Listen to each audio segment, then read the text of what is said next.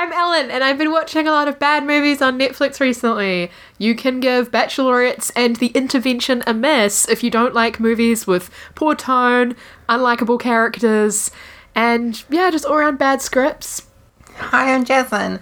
For some reason, a while ago, when I was at a shop, I thought it would be a great idea to buy a gold cactus that's sitting in a little plate as a decoration. It's a great idea, though. It's still a great idea. But why does it exist to begin with? And this is High Expectations. This is like stuff I did in Japan part 2. Yeah, I said in the last episode I talked more about Tokyo. I talked a little bit about Harajuku, which is known for its like crazy styling, and I didn't actually answer your question. Yes, I did see a lot of people around with brightly coloured hair and brightly coloured unusual clothing. Awesome. But I saw just lots of, diverse fashions. When I was over there, I was like, every Japanese woman is beautiful and I'm not. Just like, you are beautiful. And I'm like, I feel like a giant. And not just because I felt tall. People keep asking me, do you feel tall? And it's such a weird question to ask. I didn't. There's Japanese people who are really tall. I did feel very big. And, like, that's just kind of the Asia experience. Like, body types are a lot more petite in the continent that is Asia. But, like, there's lots of different shapes and sizes. But I just feel like I have bigger bones than, a lot of people in Japan. You know what I mean? Yeah, I do. Yeah, you do. Alright, so you're in Tokyo. Yeah. You're like, you get outside the hotel first time, you're like, let's go explore Tokyo. What happens? So the first day, I was so ready to go. I woke up at like 5 or 6 and I just wandered off. And I think I went to a 7-Eleven and I bought some things and I got some money out. And then the guy was like, can you stand in line, please? And I was like, oh, okay. And then I felt really embarrassed because it was my first day. Yeah. And, like, just to save you the embarrassment, like, there's markings on the ground to show you where to line up. Of course there is. It's just not something we have in New Zealand. I thought I was standing in front of a counter, which is what you do in New Zealand. Yeah. You just see a counter, you stand in front of it, someone serves you. Yeah, kind of mingle around, yeah. Oh, what did I do? It's hard to remember the first day. So I got told off. I didn't get told off. And then I came to the counter. He's like, I'm really sorry. Like, this is just something to know when you're in Japan. Like, and then I, like, gave him, like, a 10,000 yen note, which is rather a lot. It's probably like giving somebody, like, about $100. Right. But that's what the machine gave me, so I didn't really have a choice. Right. And I was like, is this too much? And he was like, yes, definitely. I was getting schooled by this guy at 7-Eleven. And then he gave my coins back and I was so embarrassed that I tried to run away. But in Japan, you get like a little tray where they put your money in, or you put your money in and then they take it and they give your money back to you on the tray. Yeah, it's nice. Everything's nice. And then he gives my notes back and then he's about to give my coins back, of which, of course, I had a lot, as I established in part 1. But I was so nervous I tried to run away. And he's like, wait. And also in Japan, we give you your notes first and then your coins after, so you must wait. This guy schooled the shit out of me. Yeah, well, good on him. You think? It tore you out. And then I, like, walked to the station. By the way, funny note about the station. I just looked on my map, which is an offline map by Allman, I think it's called. I always get them because I don't have Wi-Fi when I travel. And I just chose what I thought was the nearest station to my accommodation. Turns out it was, like, a decent 5-minute walk longer than the actual nearest station, but because it became familiar to me and I could do the walk without looking at a map, I just went to the same station every time I needed to go somewhere. So I was adding on like 5 minutes to every journey at least. Fair enough. Anyway, customer service in Japan is like amazing. Good. So amazing. I think my favourite customer service in Japan is Amazing Story. I just walked into... At all the temples and shrines, they, like, have, of course, lots of facilities. One place I went to in Nara, there's just, like, a little hut that you could sit down in and make yourself a cup of tea. All free. It was just for you to relax. It was so cool. Anyway, I went into this place, and they again, had a place where you could just relax, and they had, like, a little coffee machine there. and water. And I said, I just need to fill up my water bottle. And my water bottle was so large that I couldn't fit it into the machine. So she gets a cup and she makes it into a little jug. Oh, Repeatedly pours water into it for me. that's so sweet. I know. And I just have so many stories like that of people just being so overly, amazingly kind, you know? I felt so at home. And that's why when people say to me, like, did you feel a culture shock or was it weird? It was like, no, I just felt comfortable and, like, looked after. And, like, a lot of the time I just felt safe because I felt like if I was lost or if I was distressed in any way, somebody just always helped me. That's pretty good. And maybe that's what it's like if you travel here. I don't know, but I'm just like, New hope Zealanders so. are just a bunch of bastards by comparison. No, I'm kidding. I get asked for directions so often by tourists. Yeah, that's true. Me too. We're very approachable. You went to that really busy intersection. Oh yeah, that's what I did on my first day. That's what we're trying to talk about my first day. That's in Shibuya. Yeah. Shibuya. I think you were like Shabin. What did you say? You were like, I got some of the words. Sheboygan or something. Sheboygan. You were like, I got some of the letters right. And I was like, you were like, it's close though. And I was like, So close. so close. It's like calling Wellington Wellingtini. So that has that like really big famous crossing where everybody's crossing in different directions but never bumps into each other. That's pretty much what it was. I went on a weekday. I think I was there on like a Tuesday or a Wednesday. And I thought, like, this ain't that bad. Like, yeah, there's a lot of people, and it's like, oh, wow. But I'm not, like, inundated with crowds of people. Went back on a Saturday, and that was fucking unreal. There were so many people. I feel like you couldn't see the road or the footpath. Wow. Yeah.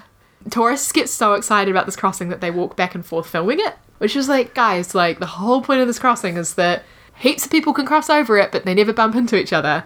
You're gonna destroy that. You're gonna cause some chaos. Oh, another really funny thing about this part of town is it's not illegal to drive on go-karts on the road. But why would you want to? I don't know, but some tourists, you know, and so obviously some businesses take advantage of this loophole and they get dressed up as like Mario Kart characters and they drive around on go-karts. Amazing. Yeah. Fuck, Asia's so much fun. Definitely my best holiday moments have been in Asia. I was trying to like tell my friend the other day, like, honestly, like, Europe is great, but Asia is so much more fun. And then she was like, but I want to go to Europe. And I'm like, there's just no helping you. Yeah. Like, I don't know. It's just like the thrill of just being able to, yeah, if you want to, like, drive in the streets on a go-kart. And I don't want to, but it was fun to see people doing it, at least. They're probably so annoying. They're probably annoying everyone so much in their cars. Like, fucking tourists. That part of town is, again, like, sorry if this is culturally insensitive, but I just would describe it as a sensory overload coming from somewhere that's, like, relatively quiet, hardly any people. It was, like, full of people, full of moving images, full of advertisements. And this is something I only encountered in Tokyo. Trucks would pass you, like, playing music really loudly, advertising boy and girl bands. There'd be, like, competing soundtracks from all the shops, competing, like, videos and ads and things on all of the buildings, people coming at you, like, it's right next to a major station, so people are flowing in and out all the time. Then there's these fucking trucks that go past and people on go-karts and it's just chaos, but organised chaos, I'll give them that. Wow. That was my experience of being there, but I spent like a whole day there on my first day when I had heaps of energy just wandering around looking at different things. That's when I went to Tokyo Hands, which has free Wi-Fi, so you can take all the photos you want and then just send it to your friends. Nice. I also went into a Disney store which had like an actual spiral staircase, and it was a castle out front. Wow, that's pretty cute. Yeah, it was pretty cute. And Starbucks. I spent a lot of time in Starbucks when I went to Japan. I don't know if the drinks were any better than anywhere else, but they were sweet and delicious, and there was free Wi-Fi. Like, I got mango frappuccino or smoothie or something there once, and mainly just my caramel frappuccinos. And I could charge up my phone, so Starbucks was one of my favourite solid haunts go-to. when I was there. It's like McDonald's for my hash browns, you know, before I went travelling for the day because I needed something to eat, and Yep. not like I could eat fucking anything at the cafe at my hostel, so it's fine. It's fine. Hostels. Let's talk about hostels. Oh yeah, You okay. stayed at a really cool looking one. Oh my god, you want me to talk about Book and Bed? It All right. looked cool. I did aesthetically 10 out of 10. In terms of a decent sleep, 2 out of 10. So it was in a part of Tokyo called, forgive me because I find this one really difficult, Ikeburu, I think it's said, which is just kind of like another busy part of Tokyo. I can't really describe it more than that. That's where the Milky Way Cafe was. And yeah, it had this huge station there, and the station was full of like big pillars and like advertisements. And I was like, what is happening here? Like there's so many people flowing in and out and you're blocking them off of all of these big pillars. It was weird. But at least like sometimes it was so busy that I needed to stop to look at my phone to see where to go. So I would have to find like hiding places where other people wouldn't be. And so hiding behind big advertisements was a helpful place to pause and look to where to go because I wasn't going to collide with anyone. Sure. Like that's how busy it was there. So this place is called Book and Bed, and the idea is that, yeah, you sleep amongst the books. Oh, that sounds so cool. It did look really cool. There's a lot of books hanging from the roof, and there's really comfortable chairs and things like that where you can just lounge. And I really liked that aspect. I actually had a nap the next day on these 2 couches. They were that comfy, and no one said anything, so that was legit. But the sleep was awful because at the moment in Japan it's incredibly hot. It's moving into summer. It's very humid. The whole time I was there it was at least in like the mid-20s to even getting up to like 28 degrees. So very hot. And I was stuck in this like little bunk. Like that's one thing that's quite good. The hostels in Japan seem to predominantly give you a lot of privacy. You get your own little compartment. Whereas I think in like other places you just have an open air bed. Right. That was quite hot though. You make your own bed and you put your own sheets away. All pretty standard. There wasn't any kitchens, which always bothers me a little bit. I love a kitchen. But the real problem was that I assume it was the staff or maybe it was other guests, but they talked all through the night pretty much up until midnight. And the worst part of it was like they emptied the bins really late at night, and also the music was playing like, yeah, they wouldn't turn it off until midnight, and I was like wide awake. So I was like, is that always research, by the way? I didn't, because I was like, I'm gonna be there for one night and I'm gonna be knackered, so I'll just have a sleep. It'll be fine. But it was just not conducive to sleep. And I looked up when I was there, so it's not like I could get a new accommodation, but there were so many people that said I got really annoyed by the music, so I asked the staff to turn it off and they told me no. So I was like, well, I won't try that one then. So yeah, I got a terrible sleep, and I got a terrible sleep on the plane, and I was so chill throughout the whole trip. There were times when I felt on the brink of tears. I felt really frustrated. There were times when I couldn't have a conversation in English with people, and that's what you get, you know, it's fine. And I like kept the tears back. I kept the panic down. My anxiety levels were like pretty low. My stress levels were pretty low. I did a good job. And then I got back to Auckland Airport, and I was waiting in line to talk to a real human being because the machine wouldn't let me check in, and I thought I was going to miss my flight. And I just burst into tears, and I was panicked. I have anxiety, so I'm prone to panic attacks. So, yeah. To get through 3 weeks of, like, high stress travelling by myself without having a panic attack, for me, is like, I deserve a fucking medal. Round of applause for Alan. Clap at home, please. But yeah, so thanks Book and Bed, I got no sleep, and thanks Auckland Airport, I got a lot of stress and I had a panic attack. But just for people out there that have anxiety and feel really embarrassed by their panic attacks, I get really embarrassed. Not that you need to be embarrassed, but when you're in the moment and you're crying and you're outwardly showing emotion, you do feel ashamed of yourself because of societal expectations of how we should behave in public. But that's not always possible when you have mental illness. Basically, I felt really embarrassed, but it got shit done. And, like, not that I think that you should have a panic attack or you should cry, but all I'm saying is that when I did outwardly show my distress, people cared. So that is at least something good to be said of the whole experience. That's good. Yeah. So, like, if you're scared of traveling alone, other people want to help you. Like, people like to help other people, so don't be scared. Exactly. Anyway, do you have any more questions? Okay, so that was Shibuya. I talked about Harajuku. Also, the Yoyogi Park and the Meiji, I think that's it, Meiji Shrine near Harajuku. I managed to walk to all of those places, and the parks there were like really lovely. And there's a lot of greenery as well in Japan, which I really appreciate. Like, it's not just all concrete jungle. I think parks are really highly valued, which is something I love about where I'm from. There's a lot of greenery around. Some places you visit and you're like, whoa, like there's no parks anywhere. Yeah. Yeah. So you went to some shrines?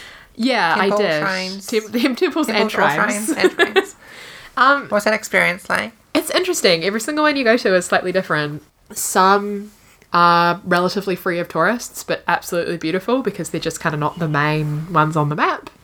Others are incredibly crowded. I went to Kinkakuji. Again, sorry if my pronunciation's wrong, in Kyoto. And it has a like really well-known gold-plated building there, temple. I'm not religious. Help me. Yeah, anyway, it's gold-plated and actual gold. And so that place was packed. Like, I went in with a swarm of umbrella-clad people. Everyone in Japan also has umbrellas. So if you go over there and rent a rain jacket, you'll be alone as a rain jacket wearer. Wow. And I insisted on not buying an umbrella because it's pointless where we live because it's so windy. Mm-hmm. But everyone in Japan has an umbrella. It's just so interesting how, like, cultural trends, right? And then you can use the umbrella when it's sunny as well because people don't want to damage their skin, right? Yeah. Very popular. Anyway, so everyone's holding an umbrella, which makes their radius even larger. Again, that was just one of those experiences where I just had to roll with it. I generally get a bit cranky if I'm, like, quite closed in and crowded. It's a reality of travel, I know. Like, I need to just get over it, but... I think it's natural. Yeah, some experiences I feel aren't worth the crowds.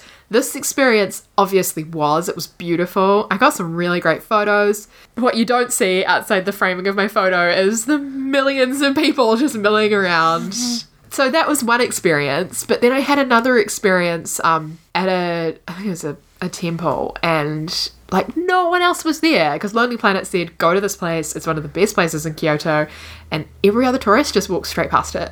Wow. And I went there and mainly the gardens were just beautiful. You know, you have the sand that gets raked probably every morning and the beautiful trees and the ponds. And the pond was full of colourful carp.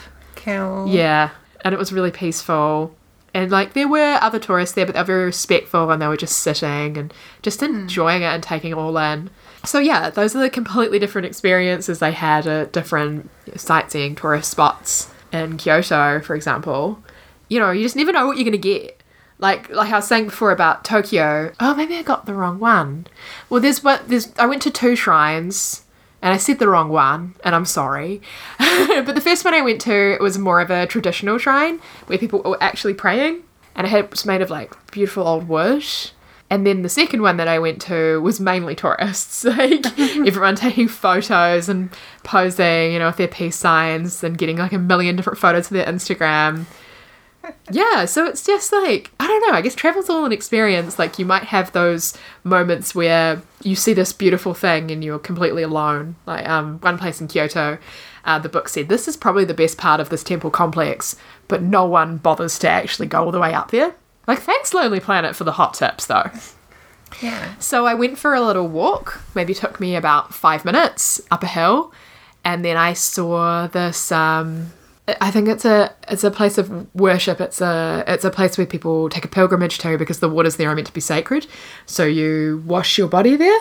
Oh. Yeah, it was pretty interesting actually because I saw 2 other tourists walking away, but I was the only person there once they left, other than a man who I guess was bathing in the waters because he showed up in, I guess what I could only describe as a G-string. There were signs that said like, do not wash in these waters naked. And I was like a little bit bashful, but I think in Japan, because there's a big community around bathing houses, and, you know, it's just a part of everyday life in Japan, and you do go completely naked. So I just don't think nudity is, you know, considered so, I don't know, how would you describe it? Like, shocking. I think, Yes. you know, Everyday life. yeah, like I think it would be quite normal to like go with your friends and just be nude together and have it be completely unsexualized, which is something I think would be so cool if like that was more common in Western New Zealand society.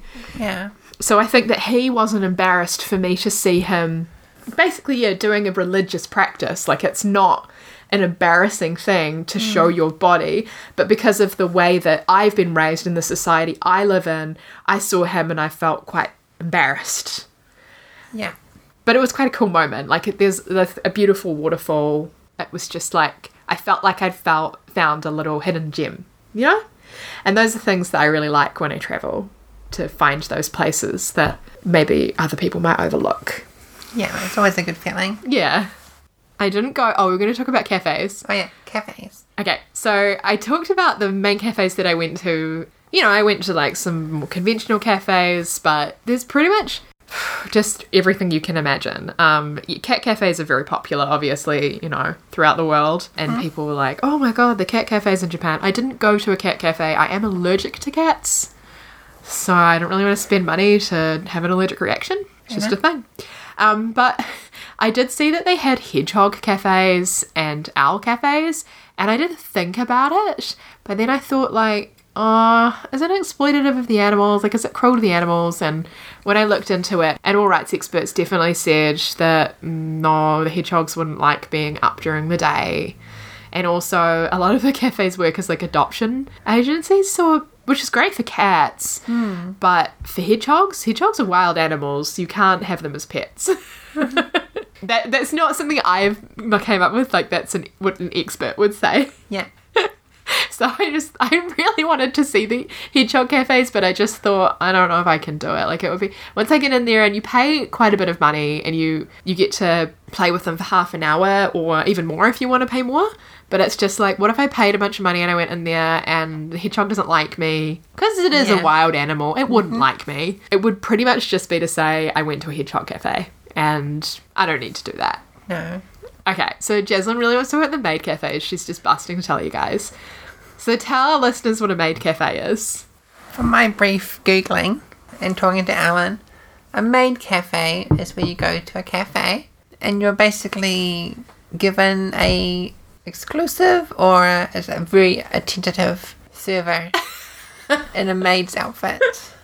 Yeah, I think, you could, like, you're assigned a waiter in a normal cafe, you are assigned a maid, and it's a young woman dressed up in a maid's costume. Yeah. And looked interesting, looked fun. So apparently, I didn't go to one either. Again, you have to pay a surcharge. So yeah, you just really, you want to get into a cafe you actually want to go to if you're paying a surcharge. And I was like, I feel weird about it. Like, I was like saying, Jaslyn, like, is that exploitative to women? And Jaslyn's like, no, it sounds like they're getting like an amazing deal. Like, they don't even have to have sex with anyone. They don't have sex with anyone. They call you master in Japanese. They do act as if they are your inferior and you are they're basically the servant and you are the master. It's a little bit more unusual than that. It's born from a cosplaying, basically scenario. And there's heaps of these cafes in a part of Tokyo called Akihabara, which is like sort of a nerd mecca. It's full of like game shops, cosplaying shops, manga shops. Right. But I say nerd mecca, but I think in Japan to be a nerd is like cool, pretty much. I don't know, maybe not cool, but like just normalized. Like manga, everyone reads manga, like it's just a thing. Whereas I think in New Zealand, like, oh, you're a weirdo, you read manga. And I saw a lot of the sort of people who I would just, the sort of people I went to school with, or, of who read manga or are really interested in Japanese culture. When you go to Japan, you'll see a lot of tourists who are dressed up in cosplaying outfits, sort of, or just cuddling like their Kirby soft toys and things like that. And so, you're going to be calling this episode of Sessions Japan. I don't think I'm that kind of person. I've been recently watching a lot of videos by a Canadian woman called Pixie Locks, and she is a self-described weeb. Do you know what a weeb is? Like a weeaboo? Oh, I know the word. Yeah, it's an internet term that I think essentially means a white person who desires to be Japanese or is enamored with Japanese culture. Not what I thought there was, no. I had a new appreciation for that because when I was watching Pixie's videos, she just is so enthusiastic about Japan and especially Tokyo, and she went to Harajuku and she went shopping and she just is obsessed pretty much. And I think a lot of people travel to Japan who have just been in love with it their whole lives, like the whole Japanese culture and pop culture especially. I definitely dabble in that. Like I said, I do love Studio Ghibli movies. I mean, who doesn't except for Jaslyn? But yeah, anyway, there's a lot of that side of Japan, and I think Akihabara is like one of the main places you might want to visit. And that's where all the maid cafes are. And they're all out on the street like, come to the maid cafe. And you can get cute desserts. And they pretend to be cats a lot of the time as well. And they do shows. Apparently little dances and stuff. And I just felt weird about it. Even Jaslyn was a bit like, just go. Please go. Please go for me. Please go. And I was like, I don't want to. Finding things was so hard for me. I don't know if I just have like no sense of direction, but I spent a lot of my time in Japan wandering around like, how do I get to this place? And then finding a 7-Eleven, connecting to the internet, Googling it, then Google didn't know what the hell I was talking about sometimes. Getting frustrated, deciding, you know what? I just want to go home now. I think that was my other problem with Book and Bed. When I'm traveling, I'm happy if I have a place that feels comfortable and like a sanctuary. Because when I'm home, everyone has their comfort places.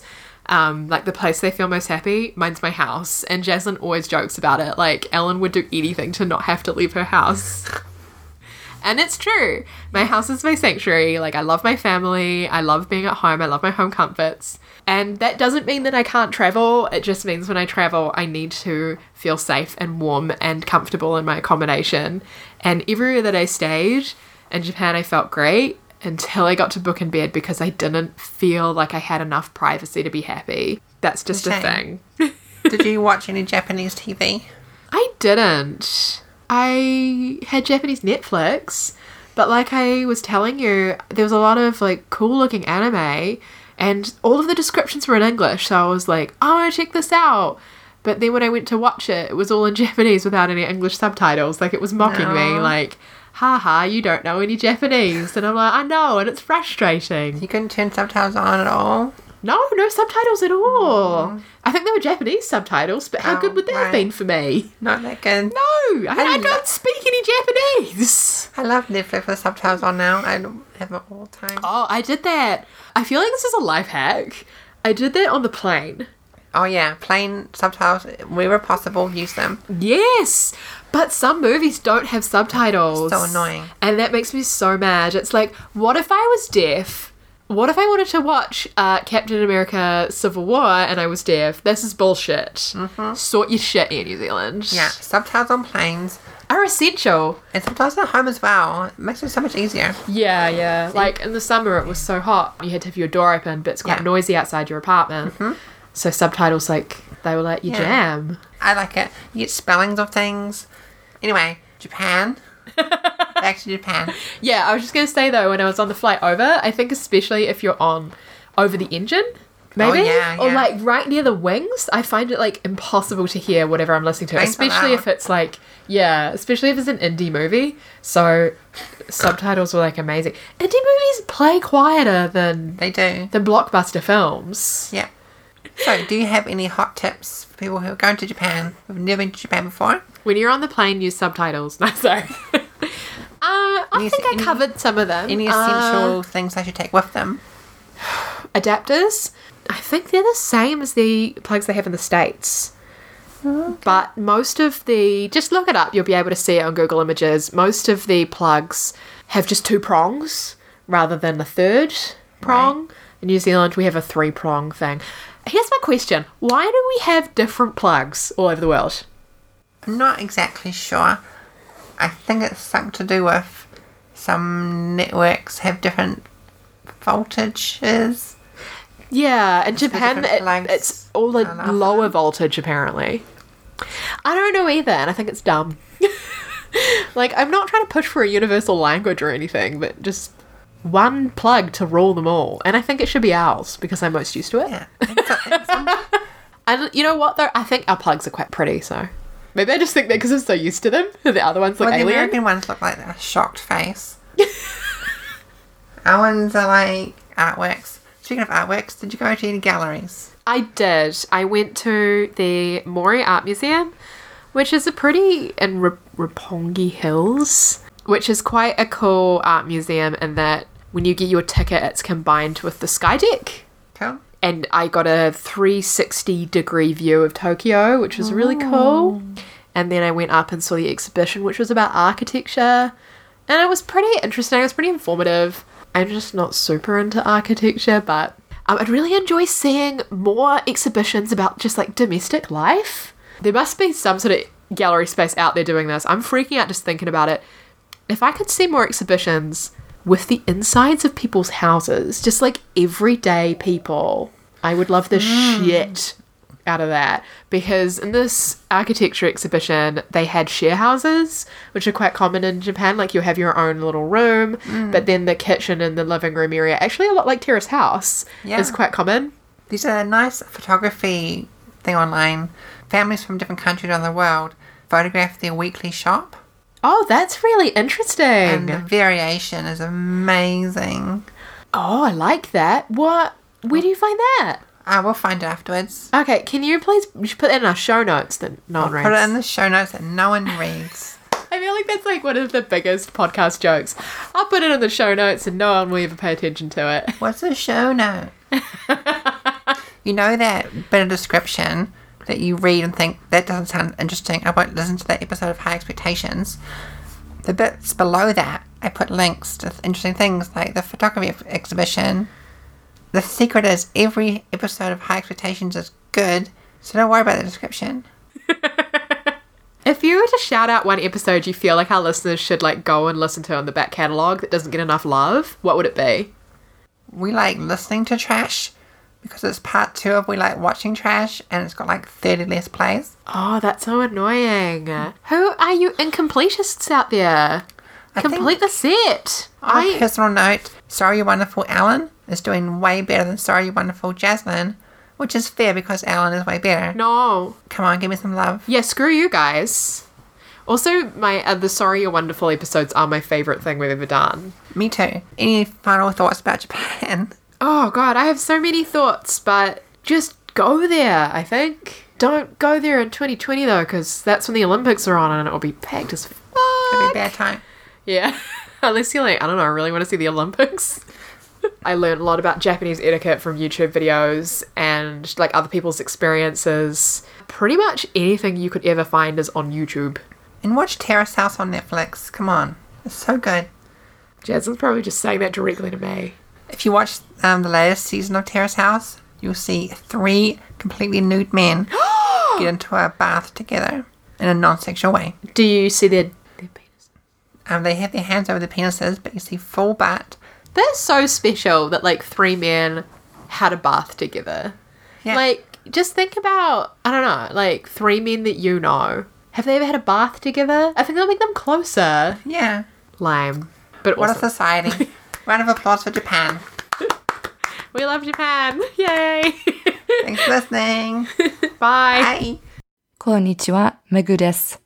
Hi, this is Meg from the Indoors Women podcast. I'm here to say thank you so much for listening to High Expectations, and to throw in some Japanese phrases to go along with Ellen's adventures. 高い期待ポッドキャストを聞いてくれてありがとうございます。If you enjoyed this episode, please tell a friend. ぜひお友達にもお伝えください。If you have any comments or questions, please send an email to highexpectationspodcast@gmail.com or leave a comment on a post.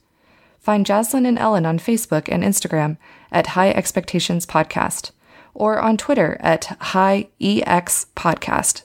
高い期待ポッドキャストは素晴らしいですね。よかったらフォローしてください。You can subscribe on iTunes, SoundCloud, Pocket Casts, Podcast Addict, or wherever you enjoy podcasts. Have a great week. 良い1週間を。Bye. じゃあね。And we're back because Ellen wanted to tell one more story, but we didn't have time. This is my favourite misunderstanding story. I couldn't find deodorant for the life of me in Japan that worked for me. I have very sensitive skin, and every time I'd use deodorant, it would just sting real bad. And I don't know why. I'm not a doctor. So I did throw out 2 different things of deodorant, and I was like, I gotta talk to a pharmacist about this shit, because that's what I do at home if I am confused by general products. So I went into a pharmacy, and then I went and talked up to a woman working there. She was wearing a lab coat, so I assume she was the official. I said, oh, I'm so sorry, I don't speak any Japanese, but can you please help me find deodorant for sensitive skin? And like, they were like, what? So I don't know if her English was especially strong. So she went and found a colleague also wearing a lab coat. So also very legit, I'm sure. She's just saying something I don't understand, I think. And then they went and got a translator. And then they asked me to speak into it. And then it translated it. And they were like, you want antiperspirant? I was like, yes, absolutely. That's exactly what I want. It was really hot. I was real smelly. So I wanted deodorant. And my deodorant I brought from New Zealand had just run out as soon as I got there, and I was like, this isn't a big deal. Turned out it was a way bigger deal than I thought it was. Oh, that's a hot tip. Take deodorant with you, because this is what happened to me. So then, yeah, they chatted about it, and then they were like, I don't know. And then they talked to another woman, not wearing a lab coat, but I'm sure she was still legit. And they took me over to a whole section of like antiperspirants and deodorants. And then I said, like, this is like what I did ask for. Good on you. However, I need it for sensitive skin. And then they were like, oh, you have like, skin problems? So I was like, yes, I have skin problems. Got it. We've got there. And then they walked up to the other woman. They were like, hey, we need, I guess they said, this is all in Japanese, so I don't really know what happened. But they were like, we need some sensitive skin deodorant. And then she walked off, and then she came back with these wipes. And then they said like, these are for babies. And I should have been skeptical when they said that, because I was like, what? And then I was like, will it work as an antiperspirant? And they were like, yeah, sure, why not? So I bought the things. And there's this huge pack of all these wipes. And I just should have, like, I don't know. Maybe I should have used the Google Translator that you gave me, because then I went to stay with my friend Sean, who's been living in Japan for a long time. And I said, what the fuck are these? Because I still smell. And he sent me out with some deodorant because he's such a sweetheart. And he just said, like, Ellen, these are antiseptic wipes.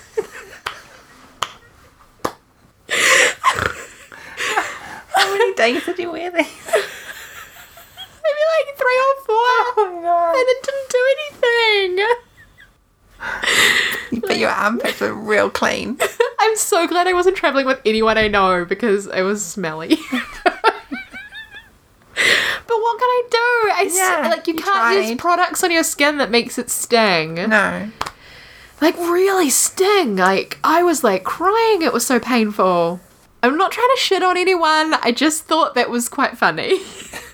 I know. Imagine getting a wipe just wiping yourself. It was definitely a lost in translation moment. I didn't understand why they gave me antiseptic wipes. I don't get it.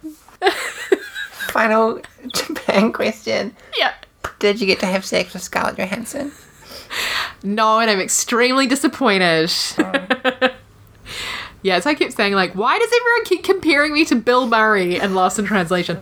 Do I look like a 40-year-old man? No. And also, I didn't get to make out with Scarlett Johansson once. Right. I did make out with this Australian girl called Pepper. And then I said, I am Stody Tark. And then Sean was like, wait, what? And I texted my boyfriend, like, I made out with a girl called Pepper. I am now Iron Man. And then I said, oh shit, did you read my text from last night? And he said, yes, I did, Iron Man. Bye, everyone. Bye.